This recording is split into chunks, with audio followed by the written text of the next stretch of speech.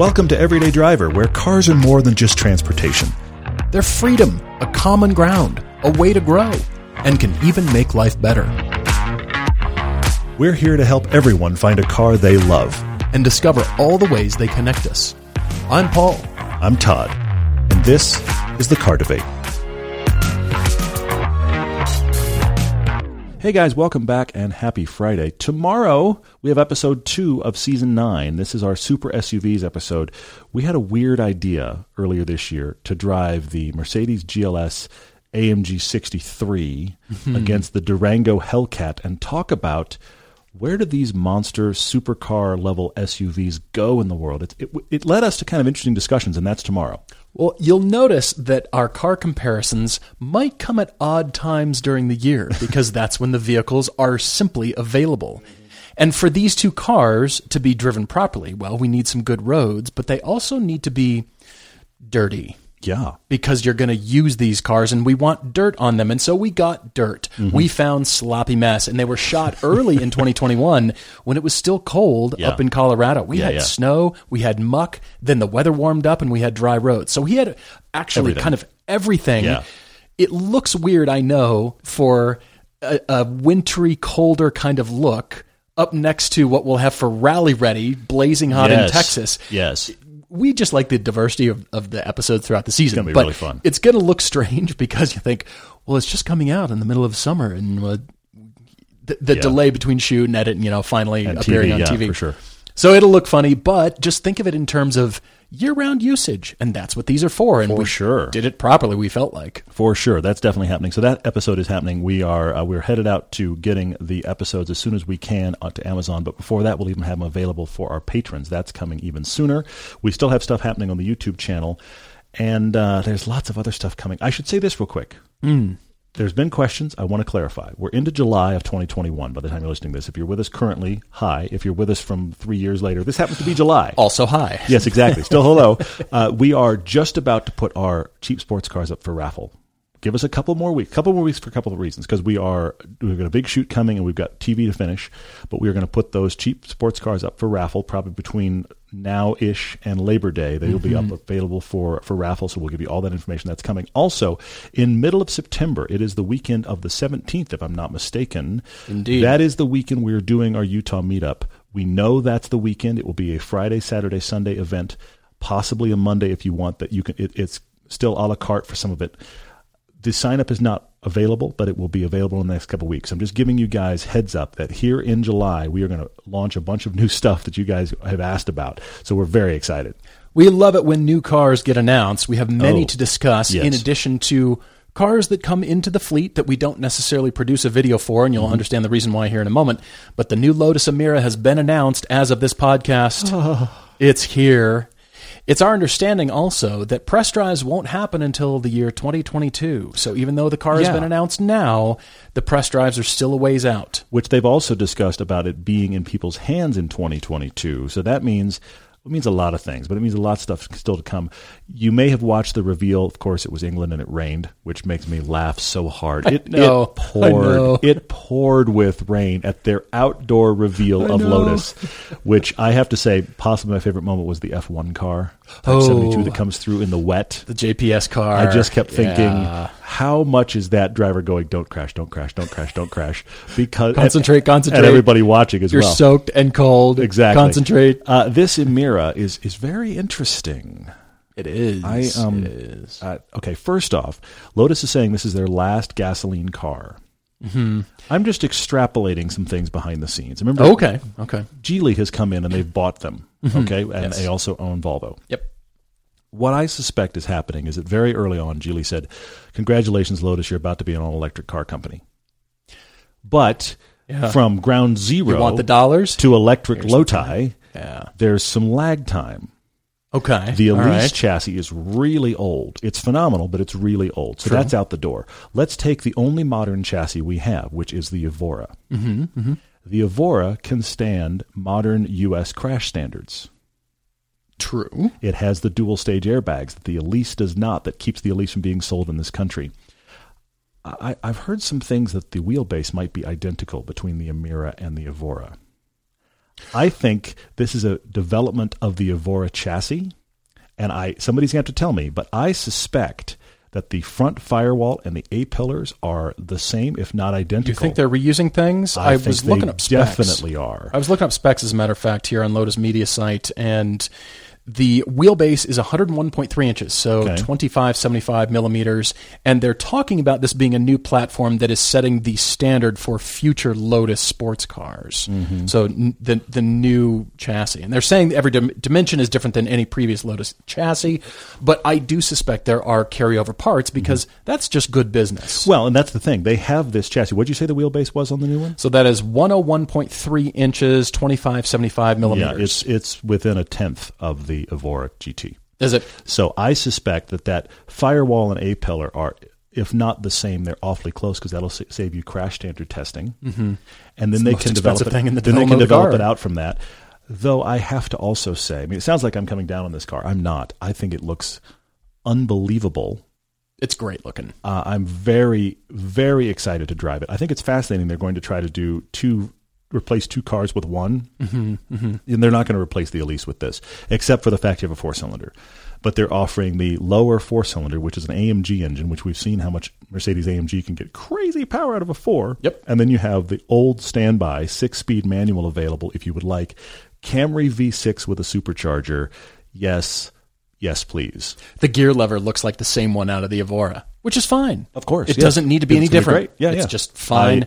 I'm very excited about this car. Also, making that big announcement, this is our last gasoline car, is going to make more people interested. It's going to feel like get one while you can. That's a good point. I also think that this is a chassis carryover because what's really coming is the electric cars, and they aren't going to be there for 4 or 5 years. And maybe an electric Lotus SUV or something like that. Probably. But I love that Lotus is doing this because, we've fallen in love with the Evora. I fell in love with a 400, as a matter of fact, and we recently drove the GT against the BMW M2 CS. That is a TV episode Surprising 6. conversation came out of that. Really cool, yeah. I agree. So the Evora GT is very great to drive. It's spectacular, and I find this car very interesting as well. I'm very intrigued. I think it looks beautiful. I think it is very Lotus. But the thing that strikes me most about all these stats, the transmissions, all three are offered, a manual, an automatic, and a DCT for worldwide use and worldwide appeal. As you said, they've got 2 different manufacturers they're working with for engines. You got Mercedes and Toyota. Yep. Okay. The point is, Lotus is building a car without needing to go the full, most power, most specs, fastest 0 to 60, quickest everything. It's the mostest, best. Nope. No. This is what we do. We're focused on the driving itself.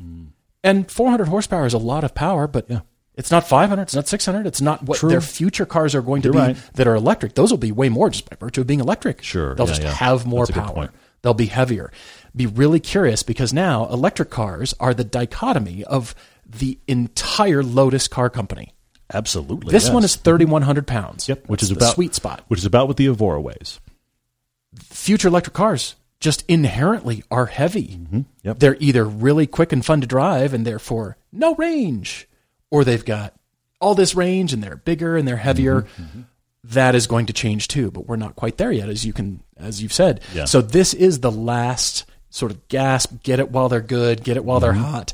And I think they're going to be making these for a little bit longer than they expect, to be honest. I hope there's genuine great interest in this. I will say I watched the live reveal on the Lotus, the actual official Lotus link, and it was a few thousand people.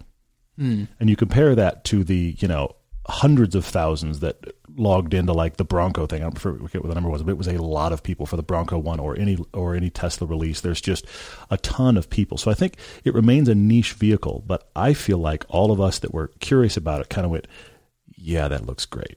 It's interesting. I keep being fascinated by maybe it's Lotus, the car company that still cares the most about driving. I know Mazda does. Toyota certainly does. Yeah. Porsche, BMW, Mercedes, they all care about driving. Yeah. I get that. But it's maybe Lotus that's going to give us still the fun sports cars in the future. Let's hope so. And not going after the highest price with the most numbers and the best everything. No, let's back it off a little and democratize it for more people. This one is probably the way you want it, going to be under $100,000 US. They say it starts at 60,000 pounds, which is less than 72,000 euro. So all in, maybe it's under $100,000. If you get the big boy V6 and the manual and all that kind of stuff, you're right. It'd probably be under kind of $100,000, attainable. At least it's like dream worthy. It's C8 monetary unit. Well, just barely more. You're right, and it's not a $400,000 Lamborghini on your wall. I mean, you theoretically you could stretch for this. Some of you have asked if I'm going to stretch for this. I have no idea. Sure, but I am quite intrigued by it. It looks phenomenal. I can't wait for it to be out. I think Lotus did the best possible version they could have of making a splash with this. And now it remains to be seen when it will actually be built. I mean, look at the Bronco, for example. I mean, all the people that we know of that have got a Bronco on the wait list are like, yep, you're still waiting.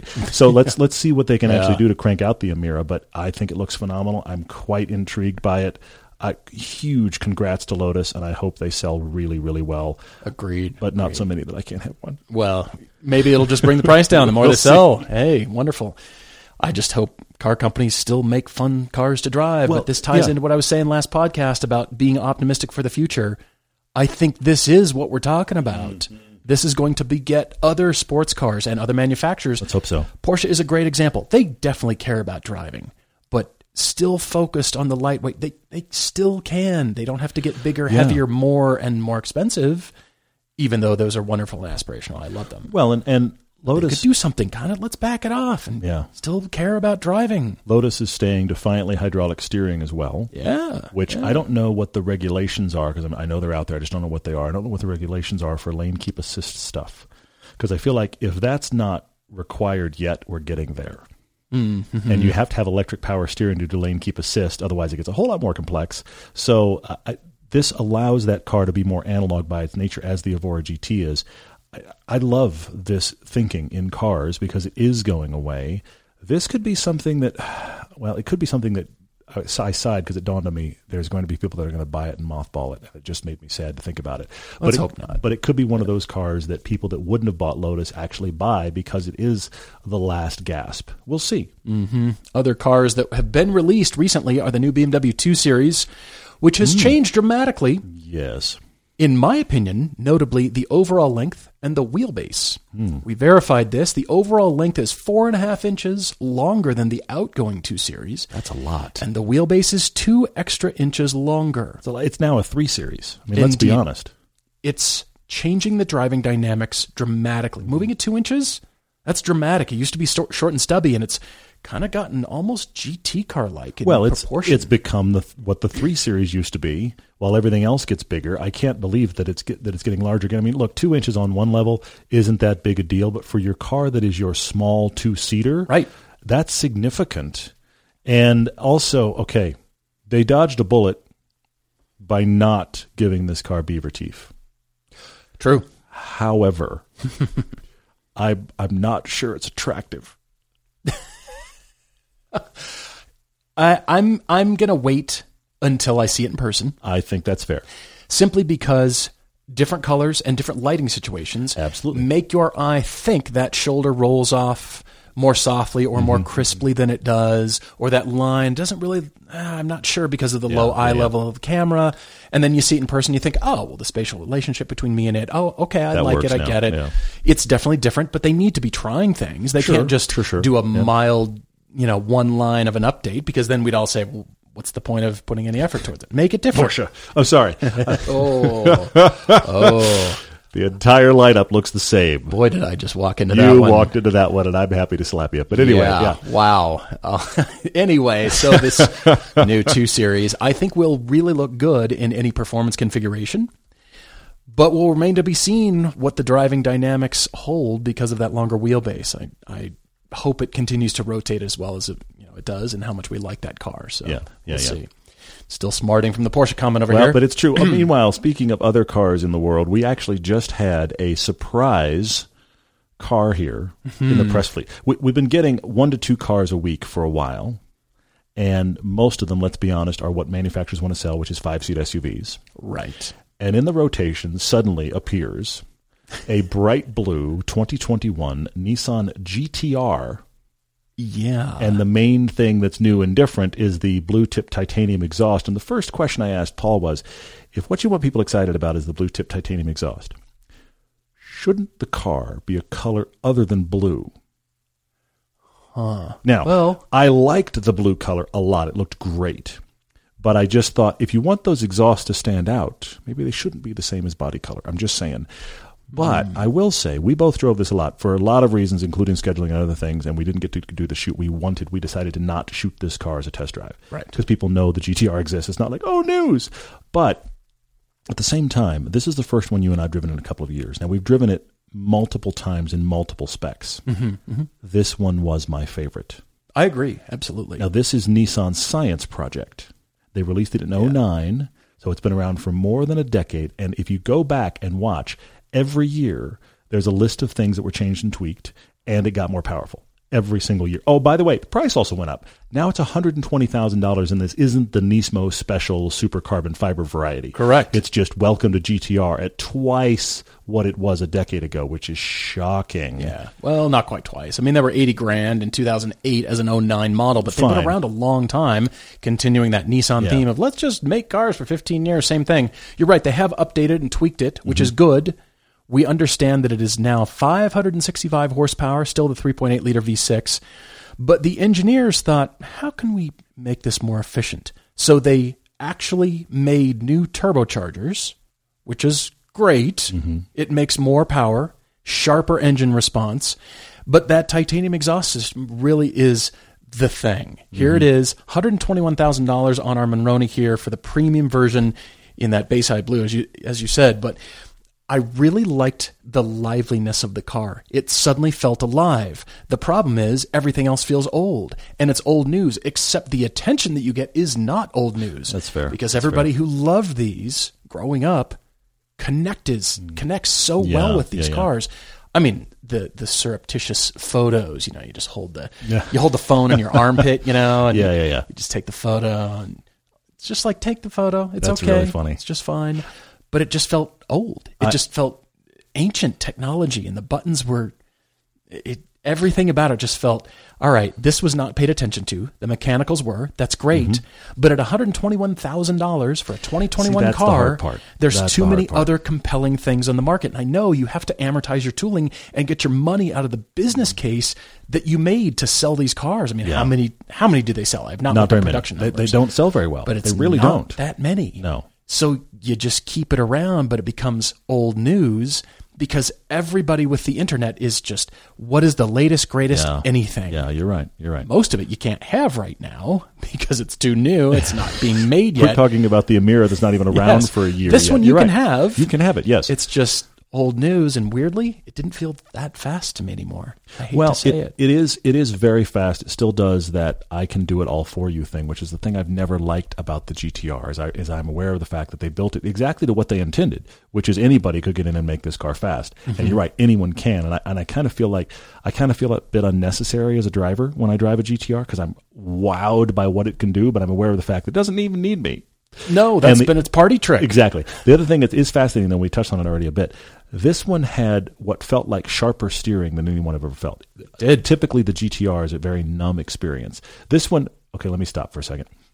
This was not a hugely communicative steering rack. It's not like, oh, I have all this info. Right. Comparatively, it was involving, and it also darted into the corner, I felt like, faster than GTRs had done before. So this is the ongoing science project nature. They keep refining it, making it a little bit better while the price goes up. I also had a moment where I didn't do launch control. I did like a normal launch from a stoplight. Yeah. Okay, so I was just like sitting there, and I was head back, and then I floored it right when the light went green. Instead of like ramp it up and for launch control, it was just like a normal leave. And it was so funny.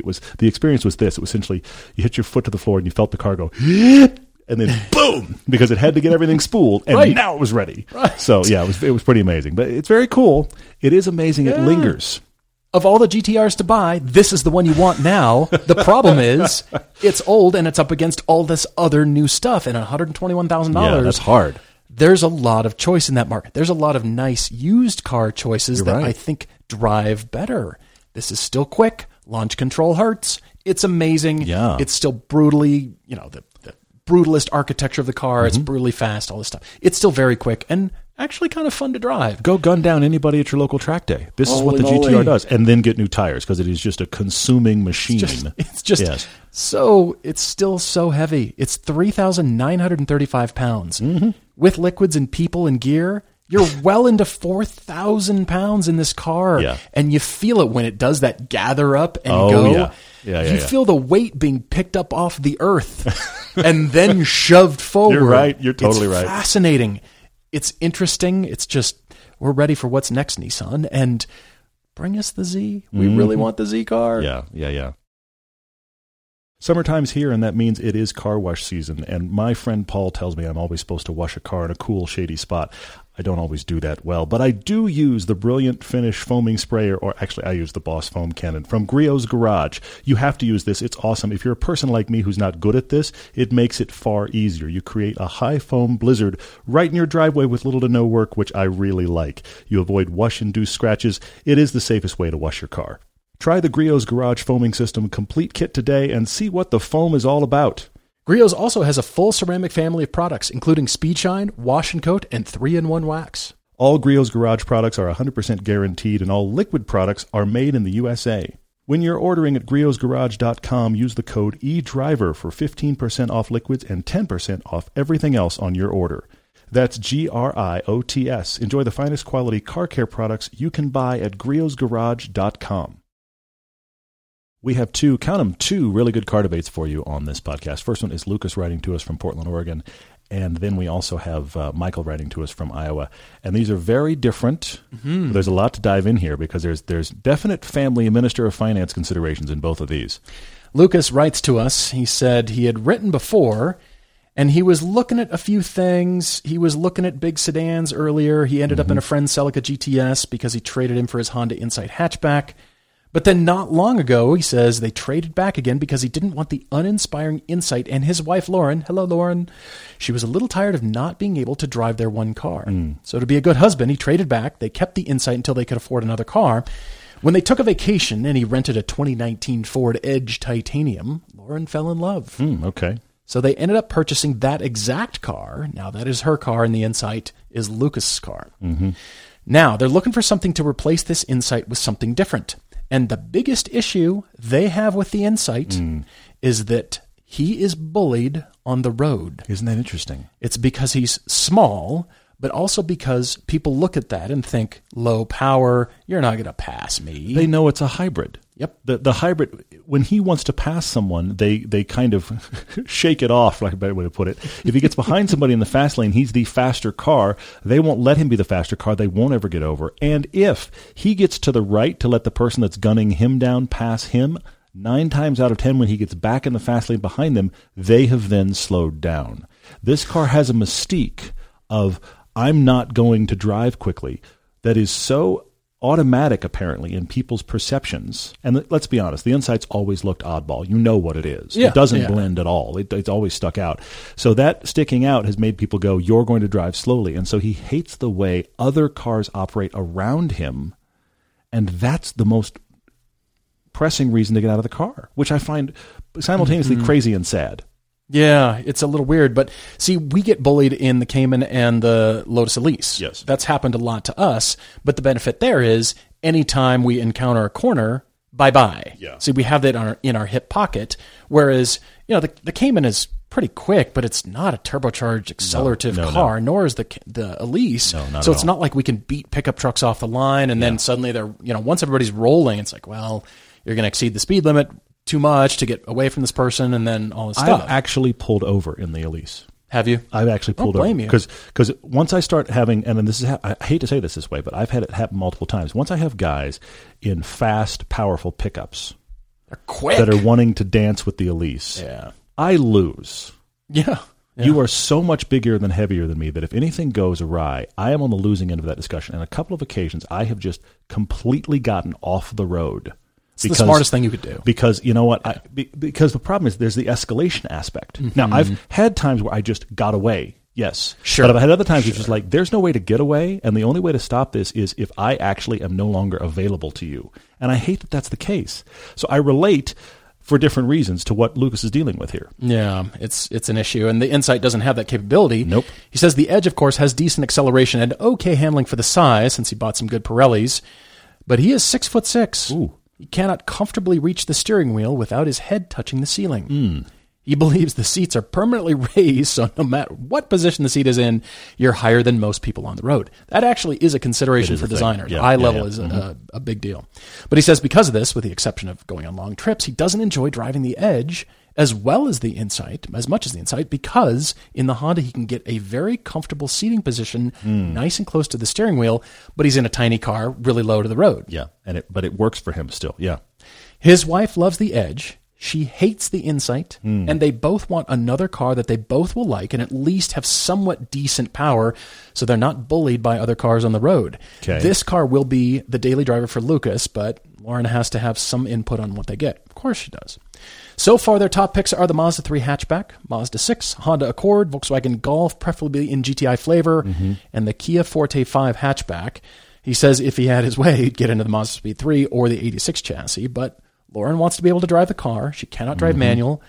He's offered to have one of his parents teach. He's not going to teach her. You are a smart man, Lucas. You have heard this reality, and you know it to be true.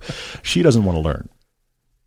That's totally okay. Yep, and absolutely. They have their first child on the way. Congrats to you both. And they want to be sure they have enough room in either vehicle to carry the baby and all the crap. So we're getting another large SUV. Sorry.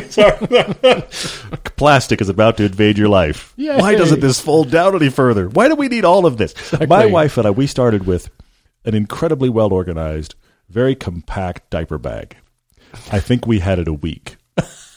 Before my wife was like, this is too difficult. I just want like duffel bag space because once the child explodes with whatever the substance is, there's no, well, let's get the third pocket on the right with it. No, I just need to dive in and get stuff and solve it. So yeah, it just explodes. Lucas says his wife is 5'10", has no issue fitting into anything, where he is 6'6" and 300 pounds. Wow. He says, look up the shot put thrower Ryan Crosser to see what his build is like. They're surprisingly similar. I did. And wow.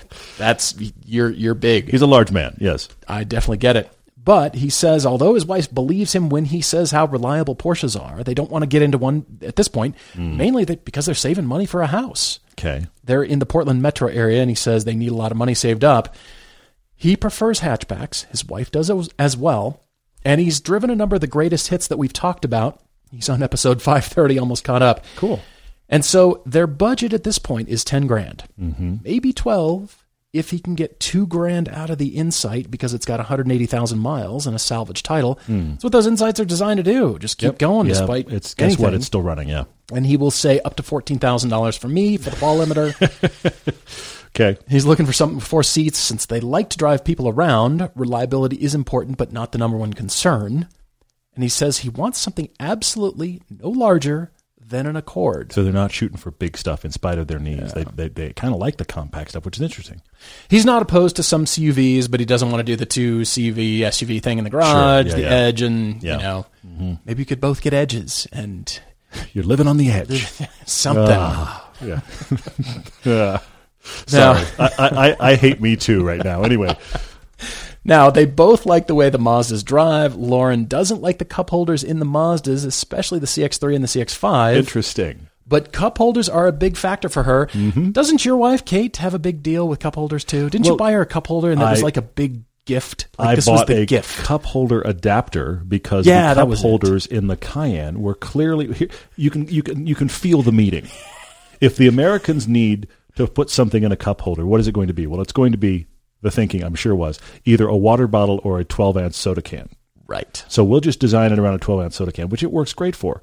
But then you have, like large coffee mugs or the actual nice... We're thirsty people. Exactly. But the actual nice, like, reusable water bottles that are never the size of a normal disposable water bottle. An Nalgene None of that whatever. fits. Yeah. None of that fits. Yep. So you have to get a adapter that plugs into the small hole and makes a bigger hole. I didn't see that coming. Use your camping gear while you're in your car? What? So as soon as I got that for her, I scored points. I got to admit, I found one of those. You scored a point. Whoa! Well, yeah, I don't one score point. many, but yeah, every now and then I get lucky. Yeah. Well, Lucas and Lauren, congratulations. As I said, I have choices for you. I have thinking, and I went a little nuts because I was thinking Civic Si and Kia K5 and Kia Stingers that are $20,000 with the base engine. It's not 14. It's not 14. Oh, how about a Kia Seltos? Those are great. They've got a dual clutch and for $21,000 new.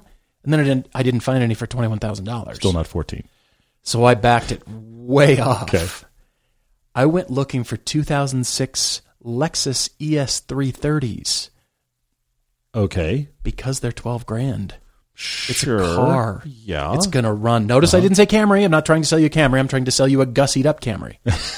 Camry in a suit. Pretty much. Really nice suit there, Camry. Good job. That was my starting place. Okay. I'm not saying go buy a 15, 16-year-old Lexus ES330.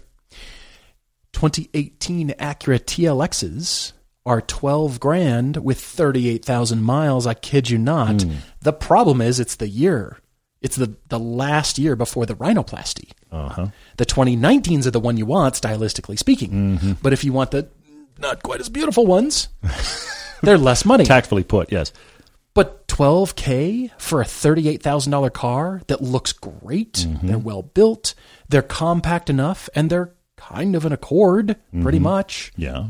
I like how they drive, and they do have the SH all-wheel drive, which is not a marketing gimmick. It actually works. They drive really well. They're fun. Okay. Thought about Honda Fits, and then I thought, you've enjoyed the Insight. You understand, the mileage. It sounds like you do drive a lot, but Lucas, we don't know how much commuting you do. That was a little unclear here. Yeah, true. I got to thinking about Chevy Bolts and Volts, because the Volt is actually a people mover. You can fit people in the back seat, and it's quirky enough, and you're used to the hybrid thing, that you could just essentially buy a bigger car. And when people see those, that's just a normal size car. Yep. That's just car. I don't think people feel one way or the other about those. They don't see performance machine, but they don't see dragging your feet kind of blends into traffic. You're hypermiling everywhere sort of thing. It's funny because that's exactly where I went. Is it really? Yes, because my first thinking was what you want is a Bolt because it's a hatchback and it'll do the commute thing and it's going to have surprising amounts of power and all that kind of stuff. But I thought of two things. First off, the Bolts, even used, they're selling for like 15 and up. They've gone up. So 15 and up, which is just out of your budget. But, so I don't know if that's worth the stretch. But then it did dawn on me that there are people that, I don't know how much, but people are kind of aware that's an electric car. No one knows what the Volt is. Yeah. The second gen looks so normal that you'll just be car in traffic. Yeah. So I do think, and the Volt is available at your price point all day long. And it's hatchback. It's got that hatchback thing that you both like. So for cargo, you can fold seats down. It's got surprising amount of space and surprising amount of rear seat space for people. You like to drive people around. I think that's your winner right there. Yeah, I think the Volt is a good one. I have a wild card for you, but I love that we both went Chevy Volt, Chevy Bolt. I did not expect that. My wild card for you, hatchback, you haven't considered it. I know it's in your price point. No one is going to think that guy doesn't want to drive fast. Fiat 500 Abarth. Oh. The first one I ever saw regularly here in Salt Lake was driven by a man I think was another 50% larger than I am. He was huge. I used to see him on the commute every morning. So it was just for him? It was just him. Center seating position? He was commuting in his, I work outdoor in the wintertime Carhartts. He filled I remember you telling cabin, me about him, yeah. Okay, but that was just a base 500. Okay? Right. If you get the 500 Abarth, it has usable, not huge because you're large people, but it has usable back seats. You're like, is a circus in town? Seriously, it has usable back seats, but it is a hatch. And the exhaust note alone of that car, no one's going to think, oh, well, that guy's not going to get in the fast lane and go quickly. Nobody's going to bully that car. Now, it was designed, kind of like the Edge was, with a high seating position to get you while you're in a small car up higher. Yeah, that eye so level you thing. might not fit. And I don't know, but like I said, I remember seeing a guy that was much bigger than me driving a Fit very happily. So Fiat 500 Abarth, see how you go. Because I think that's an option. You can get it in automatic and stick. It's more fun in stick, but the automatic is passable. I've driven that car in every flavor imaginable. Convertible, hardtop, manual, auto. It's a solid contender that actually here's the thing that it gives that nothing else in this discussion gives, and that is it gives a little bit of, I'm an enthusiast and I'd like to drive quickly, please. None of the rest of these do, including the ones you've listed that are really in your budget. None of the rest of them give off that flair. I think the Fiat 500 Abarth does it. Lucas, what you could do is pound out the roof and have your own gurney bubble. You could, yes. And it could be a really unique, customized thing. It's the Lucas bubble. There you go. If you've got a debate like Lucas and Lauren, write to us, everydaydrivertv@gmail.com or on the website, everydaydriver.com. And episode 2 is coming at you for season 9 at 7:30 a.m. Eastern on the Motor Trend cable channel. Set your DVR, and we look forward to hearing your feedback. Cars are made to be driven. And we can't imagine a future without driving the cars we love. The folks at Hagerty feel the same way, and that's why they support our show. One of the many things Hagerty offers for people who love cars is insurance for enthusiast vehicles, including classic cars, trucks and motorcycles, newer collectibles, and boats. They also protect race cars when they're not on track, and they can protect your car when it is on track with HPDE insurance. In fact, we actually use Hagerty Track Day insurance every time we drive our own cars, the Cayman and the Elise, on our local track. It's a huge peace of mind. Learn more about Hagerty and quote insurance at hagerty.com/everydaydriver. Michael Gall and his wife, he lists them as almost empty nesters. And then he gives the description about the fact that their daughters are in college. The two daughters are in college. Yes. He's actually very excited about being an empty nester. His wife, he says, is not as excited as he is. And right there, I go into a little diorama in my head. Okay. Because what's happening here is that she's going, my babies are gone. And he's going, we can get a fun car. The children are gone. And they have totally missed each other in that conversation. So we're shopping for almost empty nesters. Well, they've both worked hard to prioritize saving for their daughters' college educations. They should graduate, hopefully, from college debt-free. That is a huge gift to your kids. That for is sure. the gift. Yeah, it's not that's cars. amazing. It's not expensive anything, and it's not vacations. It is debt-free. Just being debt-free and starting there, I admire the both of you, and That's amazing. congratulations Yeah, for sure. to the both of you. He's got a car ownership history that is pretty scattered, but I did notice it was a little BMW heavy. Once he landed on BMWs, that was the car that first Took him a while to get there. He had a few cars, and then went about 6 or 8 cars in, he has a 3 Series, and he goes, wait, cars can be fun. And then as a result, the BMW keeps circling back around. Yeah. At the 06 325i E46 sedan, he says this was an awakening to what is possible. His 3-year-old daughter at that point wanted to paint a number on the side so it would be a race car. All you do is buy the meatball, like the magnetic meatball, and then she could paint the number right there. Perfect. That's a class project. I had a meatball on the Mini Cooper that I wanted to take off until I realized that the paint protection film was over it. So you know what? It stayed. It stayed right there. Yeah. Right up the top. He had Honda Accords, Nissan Maximas, a Chrysler Cirrus. Big mistake. Mistakes were made. Yeah. The only purchase he ever regretted, we understand. Moving forward, he had a 2013 328xi sedan, an E36 convertible, purchased as a second car, sold in 2017 to pay for his daughter's high school car, which was a Honda Fit Sport. All right. He says he has a 2018 Audi A4, the best all-around car he's ever owned. And he says, purchased used in 2019, an E46 325 convertible.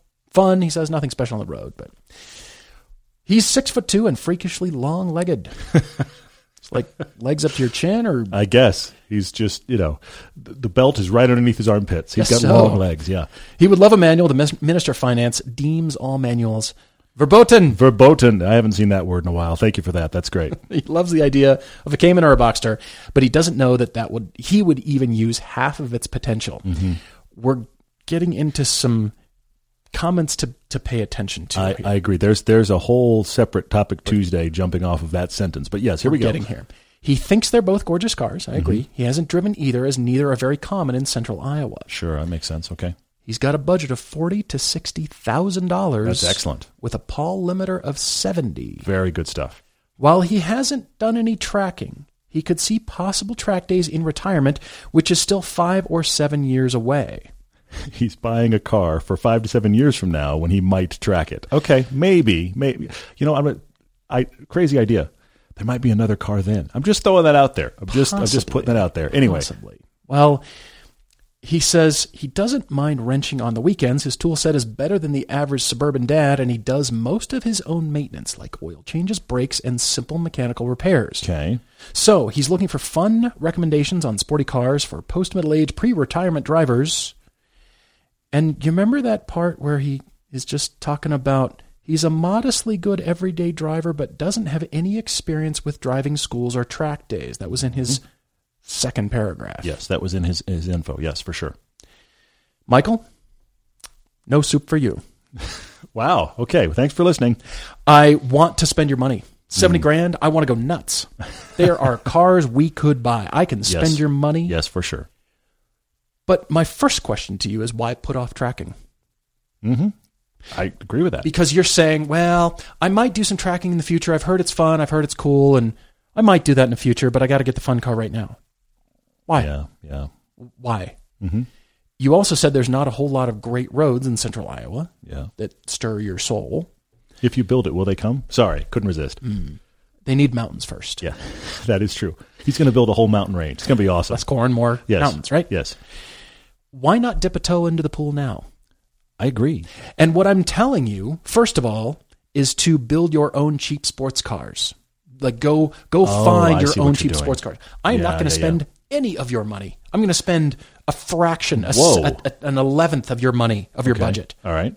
Let's spend $7,000 to $8,000.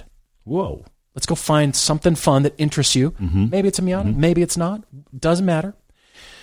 But why don't we first, before that, go work on your driving skills and begin to plan some trips to driving schools? Because you said you have no experience, you have a healthy budget, and whether or not you do tracking in the future, let's get into it right away. Because there's no time to lose. There's no time to waste. Yeah. Life is happening. And I'm not saying by this comment that anything will happen. But there are stories out there where people wait their entire lives for retirement so they can do blank activity. Absolutely. And something happens and they never get to do that thing. Travel there, go on that, buy that thing. And I'm not a live for the moment kind of a guy. I'm really not. I'm a very much plan for the future. As a matter of fact, both Todd and I realize we're far more future planning kinds of guys than we are living for the moment. But you know people that live for the moment, you think, they have life figured out because you're really enjoying yourself right now. And tomorrow you're broke. Currently you're happy. I am not saying because of who you are, Michael. You already have done the saving thing. You've already planned your daughter's college education. For sure. You've already done that. And so I'm not saying fiddle while Rome burns. I'm saying, can you start to shift your headspace? Because you've gotten to the point in your life where you've got their futures figured out and you're going to give them this debt-free gift. But now that allows you to start changing your headspace. That's interesting, yeah. You've worked so hard up to now. And again, I'm not saying that something will happen and you'll never get to insert whatever activity. I just want you to have that thinking in the back of your mind. Yeah. And so here we're going to work on your driving skills. We're going to go sign up. And by we, the collective royal we, I mean you. And whether or not your wife wants to go, I hope she does. I hope you can maybe craft some vacations for the two of you. And I'm going off today. Here's a budget to go shopping or anything else you want to do. Come join us on pilgrimage. I'm putting it out there. Pilgrimage, Drift 101, Rally Ready in Austin, Texas. Yeah. Go autocrossing. Go find an HPDE with your local BMW club because I'll bet you know people. Yeah, probably. But when we went to Drift 101 with Naoki, there was a man out there screaming past sideways at 80 miles an hour in a drift car. I forget what it was. Yep. And we were kind of going, what's he doing? And Naoki would walk over and, mutter a few things and come back. Who is that? And he's like, oh, that's another student. Like, yeah, he's, early 50s, contractor guy. Always got ties for Father's Day. Never knew what he wanted to do with his life. And his wife was finally like, fine, I'm buying you drift lessons. Like, grumble. What? Turns out, not only does he love it, he's really good at it. He discovered a new skill that he is good at, and he was, at the time, having Naoki build him a drift car. Yep. And he was a contractor, drives pickup trucks, doesn't have anything to do with drifting, doesn't follow the drift scene, nothing. Just dove in with both feet. And then here he is, sideways, going past us at 80 or 90 miles an hour, going, I'm good at this, and I didn't really know this. Yeah, for sure. So the point is, Michael, what is that in you that you didn't know you were good at? Maybe it's dirt rally. Maybe you don't want a fun car. I mean, a asphalt car. Sure. Yeah, I see what you're saying. Yeah. Maybe suddenly you're going off road. You're suddenly bouncing along through the fields sideways. That's interesting. Iowa has fields. We could do that. We could make it happen. That's funny.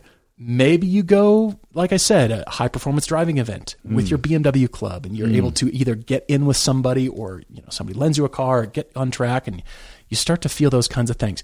A, you will know whether it's for you or not instantly. For sure. And B, now that you started to try all these things, then that will determine what you're looking at. Because if I just say, go buy an insert $70,000 car right here, and you go get it and you buy it and you're like, sweet, you're not going to go track it.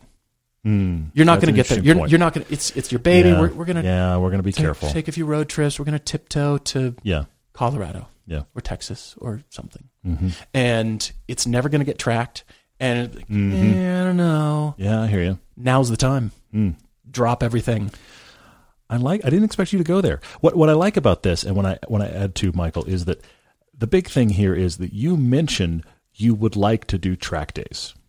Yes, in the future. Yeah. So we're not bringing up the idea and just going because I'll be honest, track days aren't for everybody. I get it. You might not have any interest. You've expressed interest. You just put it way off on the calendar years in advance. And so I want to add to Paul's point and say I agree with that. If it has interest for you, why not try it at a low level? And that might be exactly the answer Paul's talking about. Cheap car, lots of driving experience, and then decide. That might be where you are. I don't know when I read this if that's I don't know if tracking's for me. Maybe I'll try that in retirement. Like, maybe I'll try painting. Like, you don't really know if you care. That's what I don't know here, okay? Steeplechase looks fun.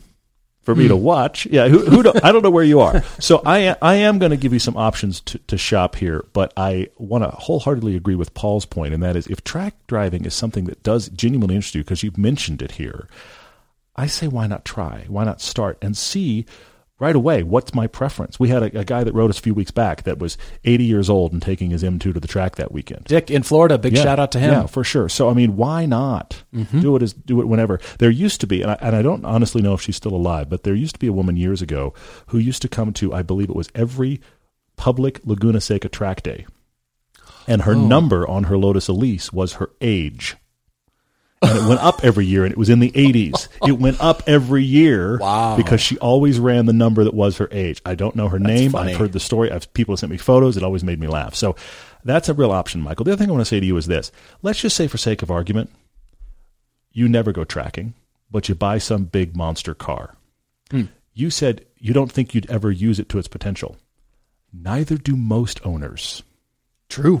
The thing is that most pickups aren't getting used to their potential, and neither are most sports cars.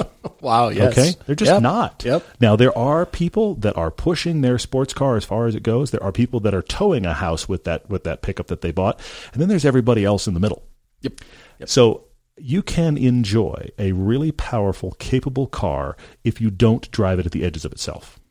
Now, you have to find the right car for you, because the wrong car that's super powerful and capable, you drive it at a slow speed and you just go, yeah, this is not that interesting, which is the great thing that nobody tells you. Mm-hmm. The assumption that we all have is if I buy a super sports car and I commute in it, it's going to feel alive and electric, and a lot of them just don't.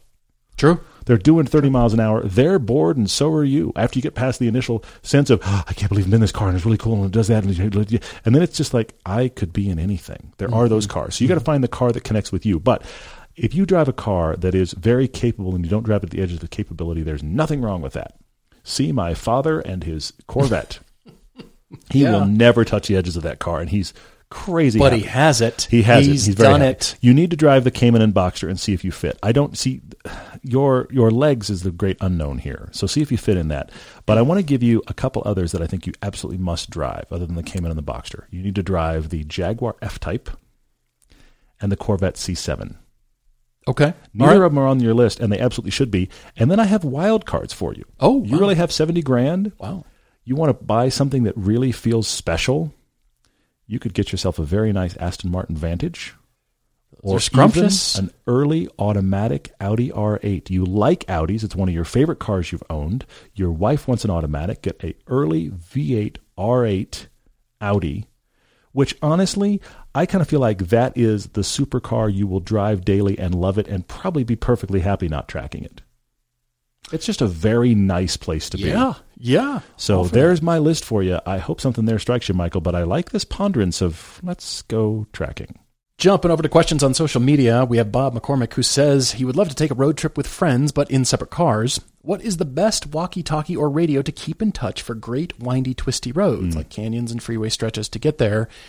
We finally decided we had to throw down some money, and you get what you pay for sure. Yeah. Prepare to spend between $200 and $400 per radio. Per radio, if you go big boys. Now, you're going to have to, just for the range and the durability. It depends a lot on what you need. If it's you guys moving as a pack, okay? Because the other thing that you have to keep in mind about the way we use radios is we separate ourselves for shoots, for sight lines, for road spotting, all this kind of stuff. We also leave them on the tops of cars and drive off at high speed. I've been known to do that. Once or twice. I've been known to have that. And then they fall out and they get run over and all that stuff. I have been known have that problem. Only good news is nobody can fire me for that. So anyway, but it's been known to happen. But here's the thing. We used to have, you can get them in like 6-packs, little Motorola radios that are designed for you and your family to take on the ATVs or whatever. If you guys are going to move as a pack, that actually can work. I think they'll hit the garbage as a 6-pack. Maybe. They work so well that we'll throw them out. It depends. As a 6-pack. You and I work in the mountains separated a lot, so we needed something heavy duty. So depending upon the kind of road trips you're going to do, that might be fine if you need actual range. Paul's right. Hundreds of dollars per radio. Otherwise, it's the 6-pack for like $100. Yeah, prepare to spend some money. We have the Titan Radio TR400. They're $374 a radio, so they're not cheap. They hurt. But they're made for construction sites, so the giant thing can run over it and it'll still work. Somebody like me can drop it off a car at speed and we can go back and we can find it. Yeah, exactly. That's how that happens. LR Defendered says, do we see more Subarus or Jeeps in Utah? Great question, but you might be surprised to know that Subarus far outweigh the number of Jeeps. Totally. Hands down. It will shock you the number of Subarus. If you're counting, I'm not even talking Outbacks. Subarus, the Outback, the Crosstrek, the Forester, the Atlas, there is a shocking number of Subarus. Jeeps are almost like rare and quaint by comparison. And we see a lot of Jeeps. Crabtree Nate says, alrighty, Paul, Emira or Maserati MC20? Ooh. I don't think they compete. As a matter of fact, I know they don't compete. Really? All right. The Maserati has 630 horsepower, twin-turbo V6. It's far more powerful and faster than the Emira. Yeah. I'll say a bit faster, but it's in a different category. It's far higher. It's far more expensive. For sure. So I'm going to say both because I don't think they compete. Both. The problem is I want that Emira because the manual transmission and because it's so focused on driving. Whereas I think the MC20 is going to be good, but it only comes with the 8-speed DCT. Yeah. So, like I said, I don't think they compete necessarily. Anything with a Porsche badge on it. How about that? Sheedy on Twitter says, what do we think of F1 continuing to chase electrification at the same time sustainable fuels? If we have a zero net fuel or net zero fuel, doesn't that save the combustion engine? I have a weird thought. Now, we've had things we've said on this podcast, and years later it's proven to either be very, very wrong or, hey, guess what? Those guys got lucky. That's happened. I'm going to say something here. As we're all chasing electrics, I think there may be manufacturers that pull back. I think there may be manufacturers that go super duper electric. It's only electric. And then something happens to how hard it is to get the materials or something that somebody figures out about the actual economic impact or environmental impact of X, or just to be different. I think there are going to be manufacturers that may circle back to offer combustion engines. Do you? I'm putting it out there. It's interesting. I think especially if we wind up with these fuels that are being chased, Porsche's on the front of it, but there are others that are doing it too, to try to have fuels that are more efficient or possibly even net zero carbon fuels, etc. I'll be very curious to see where all of this develops. I am not of the belief that electric will rule all. I don't think we're going to wind up with a 100% electric battery-charged fleet. I don't think that's the case. Agreed. Because it is such a small part of the market right now and because of all of the other forces in play, okay? I think there will be other options out there. So I think all of them are still on the table, and I do think there's a possibility that some manufacturer may go all electric and they'll be like, we're doing a new thing. We're putting an engine in this car that burns stuff. Like Dodge, who's claiming they're not going to do electric cars. They're going to make American e-muscle, which sounds like a powdered product that you buy at GNC nutrition stores. It does, doesn't it? And stir into your drink. It's got the profile e-muscle. of the muscle guy on it. It's just got its silhouette. No. E-muscle. E-muscle? Is that like some sort of milky thing you drink while powerlifting? Stop. Now I'm frightened. No. It's the new powdered protein, e-muscle. The thing that people realize is sound sells. True. That's why I've told you I don't think 911s and the flat 6 will ever go away because sound. And there is no speaker or sound or tuning that you can do to replicate that. There's just nothing like the downshifts and the crackle and the pop and the scream at high speed. There's nothing like that. I do think that sells. I do think that's we're conditioned though. I do e-muscle? What is e-muscle? It's a terrible protein shake. It's gonna be a hybrid of some sort. It is for sure. It's the only way they can have more power. But I actually do think that there will be people my son's age or younger that won't have any attachment to the sound of an engine. They're going to think it sounds weird. Okay. All right. I'll give you that.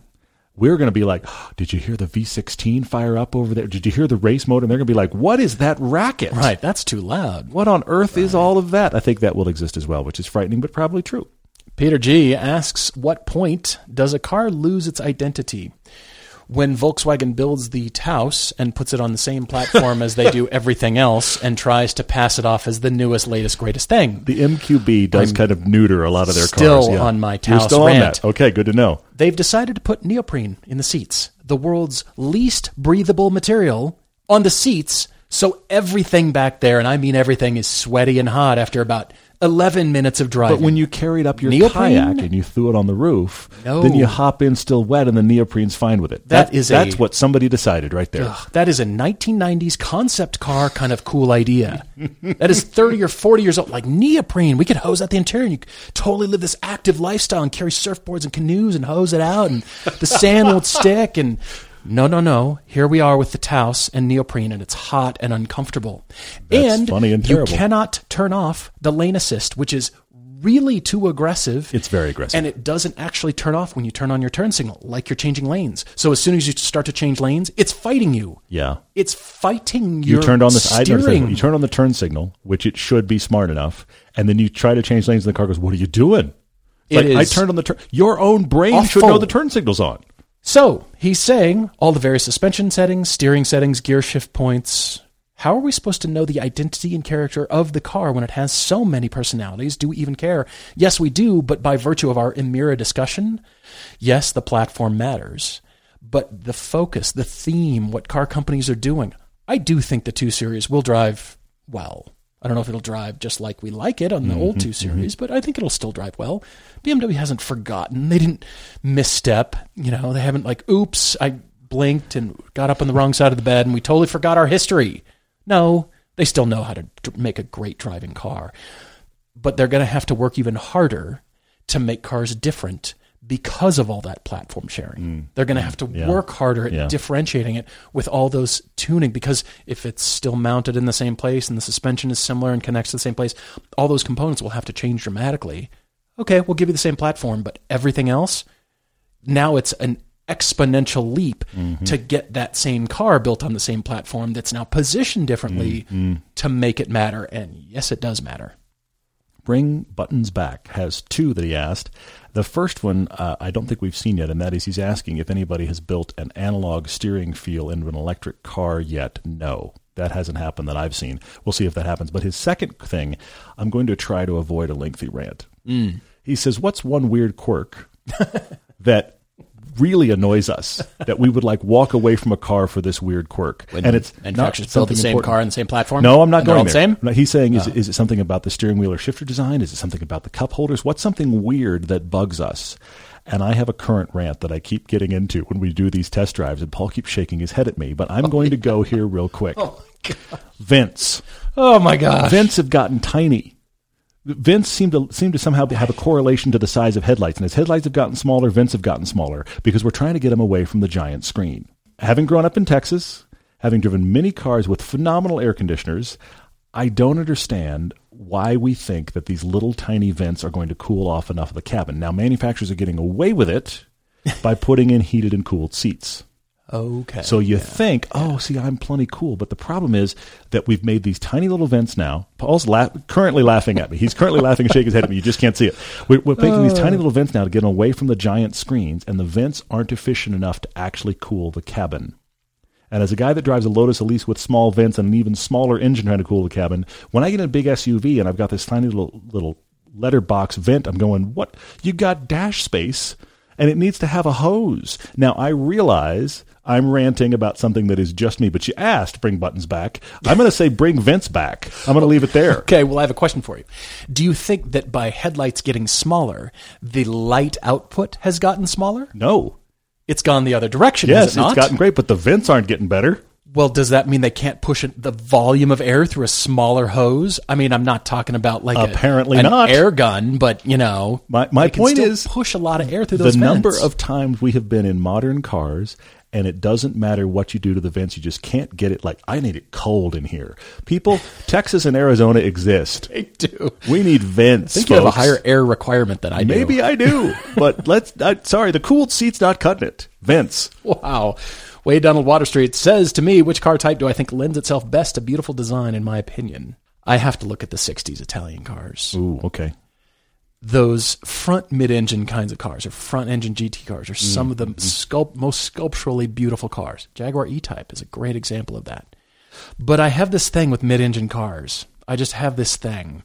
The Emira is a great example of a modern, beautiful car. Those surfaces are beautiful. They're not blunt edges like a Nissan GTR. Yeah. The GTR is cool, but I don't think it's beautiful. Yeah, fair. I agree with that. And mid-engine, I think, does, as a matter of fact. Because you hand me the Jaguar E-Type, and I will say to you, Jaguar XKSS, even more beautiful. Interesting. Okay. All right. The Testarossas, all the mid-engine cars, all that stuff. And I think that platform will continue to proliferate, especially in the future electric car era, because that lump that is the engine now is distributed throughout the car, and therefore proportions can change. And I think that look for sports cars will carry over better than a long nose. The reason cars have long noses is because they had long engines. They had a big engine, yeah. They had straight 8s. Totally, yeah. Or big V8s or big V12s or whatever. Long engine. You have to have a long hood. We got to cover up the engine. Cover it over with sheet metal. Yeah. That was the entire point. But now, when you don't in the future, I think that will endure, and that will lend more opportunity for beautiful styling. I have 2 car sale questions I'm going to connect. One is Jared Rose 1, and the other is Scott A. Stratton. Scott Stratton says that he has a BRZ that he bought, and he's now realizing he could sell it for $4,000 more than he paid for it. Money talks. And he's also saying, I wonder if I sell it and park the money and wait for the new second-gen 86. He said it's a third car. It's not vital to the household. What do we think? And he said, I don't think these prices are going to last forever. Scott, I don't think they are either. Here's my big thing, because we've actually gotten, this is why I'm bringing it up, we've gotten a lot of emails where people said, should I sell my X car for X extra amount that they're going for right now? The problem is, in a sheer budgetary perspective, it's right, I'm going to talk budget. It's a great time to sell something because you can make money on it. But the problem is that many of us are just getting dollar signs in our eyes thinking about it and not thinking about step 2, which is, I just sold my car. What am I going to get around it? Because it's a seller's market. Well, now, if you're a buyer on the other side, you've really created a problem for yourself. The only reason, Scott, I think it might work for you is because you say this is not a car you guys need. You have other cars for life. This is just the fun car. If any of you can't see my air quotes, have extra cars lying around, this is the time to make money on your extra cars you don't need. But do not sell a car because you can get money out of it because you didn't have to turn around and buy one. As in a similar vein, Jared Rose 1 said, he saw that our shooter Chance is selling his long-term, much-gestated Project Mustang. What is the story there? Chance would have to tell the story at greater length than me, but this car's been in his life for 20 years. For most of that time, it has not been running. And he is just taking a serious look and going, financially, I can't do to this what I want, and financially, because every car is selling for more than it should be right now, I could probably sell this and be better off. It's not that it's not breaking his heart. This is a hard conversation, but he's having a conversation with himself about the reality of finances versus his ability to have this as an ongoing project car and going, I think I might be done. Danny Fields has a question here. Where can you buy factory service manuals? He's been looking for his car with no success. Danny, we don't know what car that is, and forums are a great place to start because people love to share stuff, and if it's an older car, hopefully somebody has taken the time to scan every page and convert it to a PDF. Those usually just start floating around for free. Yeah. Some cars are still a thick 3-ring binder, and they cost a lot of money, and sometimes there's German words that you can't pronounce. If you find them like that, they are expensive and massive. Very expensive. Buy a bookcase, yeah. But much of the time, forums are an excellent place to come on there and say, look, sometimes it's in the pinned sticky threads up at the top. Yeah. They'll say, here's the place to how to buy, what to look for, and where to get manuals and repair tips, that kind of thing. There's usually a good place there. Guys, thank you so much for all your excellent questions. We have many more that we haven't even got to, including many good Track Daily crushes, which we've got to get to here soon. But for the moment, we'll leave it there. And thank you, guys. Really, let us know what you think about this TV season. And as Todd mentioned, it's going to be coming to especially patrons, but everybody else sooner than it normally does. Yep, for sure. Looking forward to hearing. Thank you, guys. Cheers, everyone.